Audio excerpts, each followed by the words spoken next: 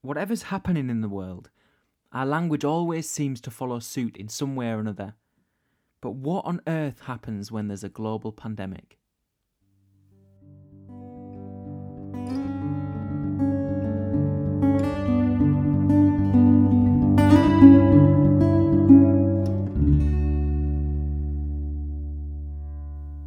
Hello and welcome back to Linkcast, your weekly English language and linguistics podcast, with me, Blake Reed, for Season 2, Episode 2.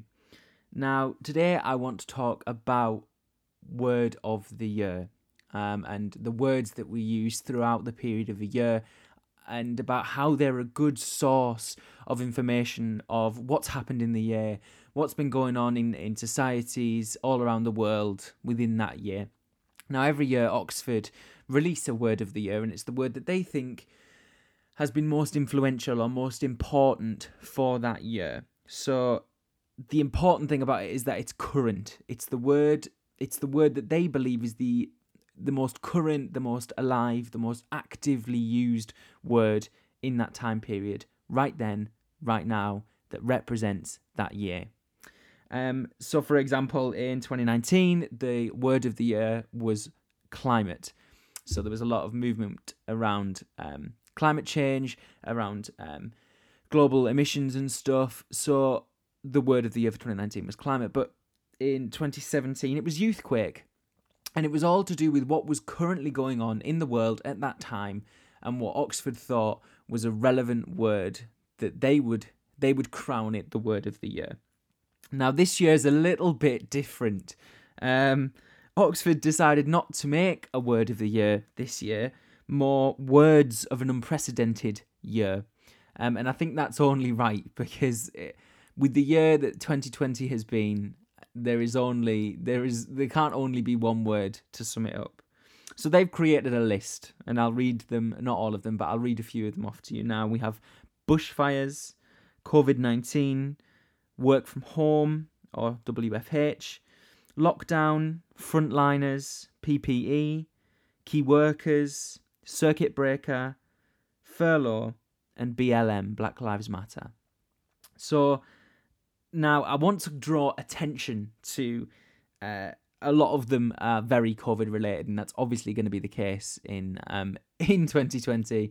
It's taken over the world, and it has taken over our language. Every other word in every other sentence is going to have something to do with the global pandemic, and that's inevitable. It's what everybody is talking about, and that's quite enough said for British people who tend to talk about the weather. Now, the weather has been replaced with the coronavirus.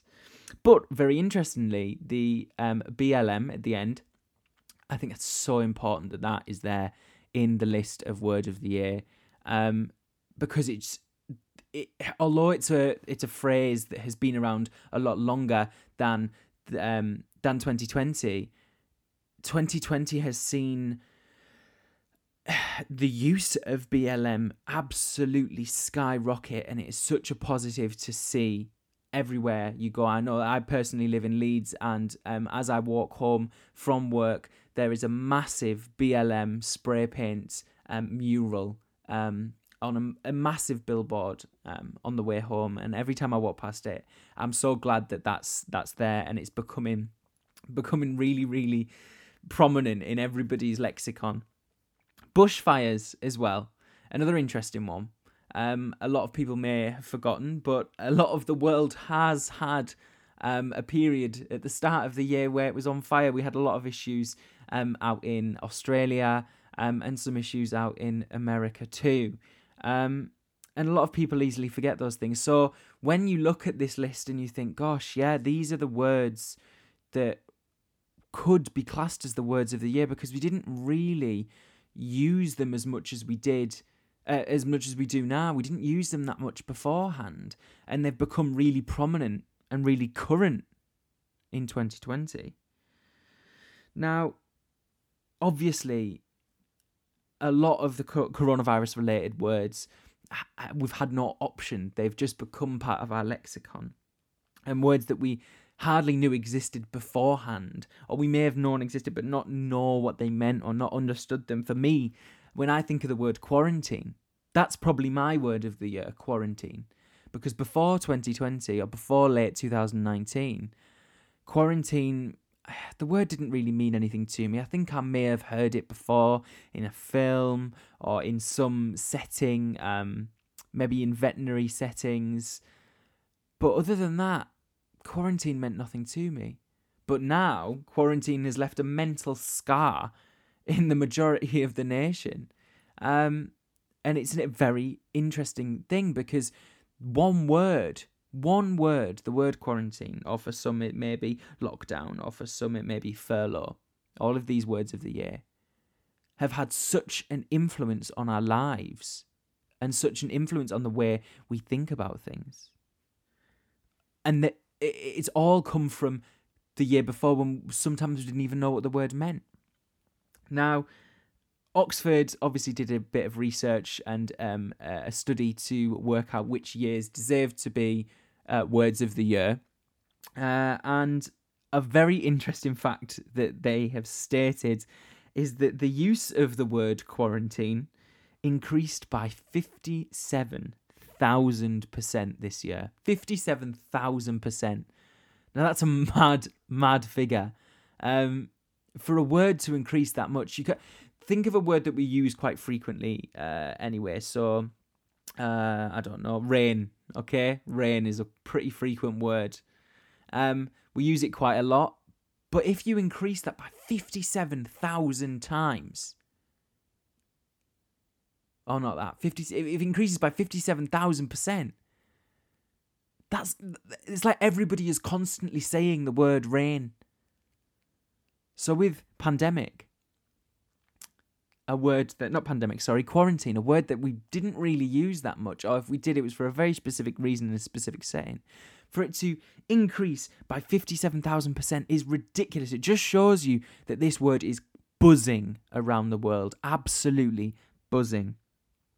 So like I say, Oxford University conducted their studies and found that by April 2020, and bear in mind that it's COVID-19, it came about in November 2019, it became pretty global by the new year of 2020, but by April 2020, the word coronavirus was one of the most frequently used nouns in the English language, which to me is absolutely fascinating, simply because this next bit, it even surpassed the word time.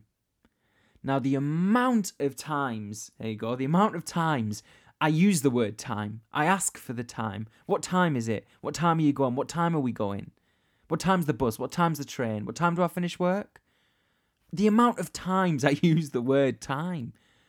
And just within the few months of the first ever coronavirus case, patient 0, and April, the word coronavirus had already, in the UK, outran the word time. That, for me, just shows how one event in the world, albeit a very big event, has changed the way we use language.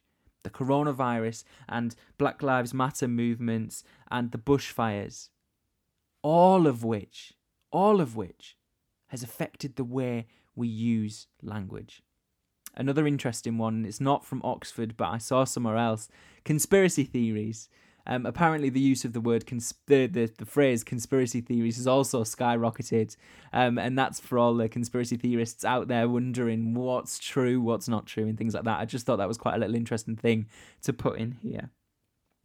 So in generations to come, when some English student is looking up the word of the year in 2020, they are in for quite a telling list about the state of the world today.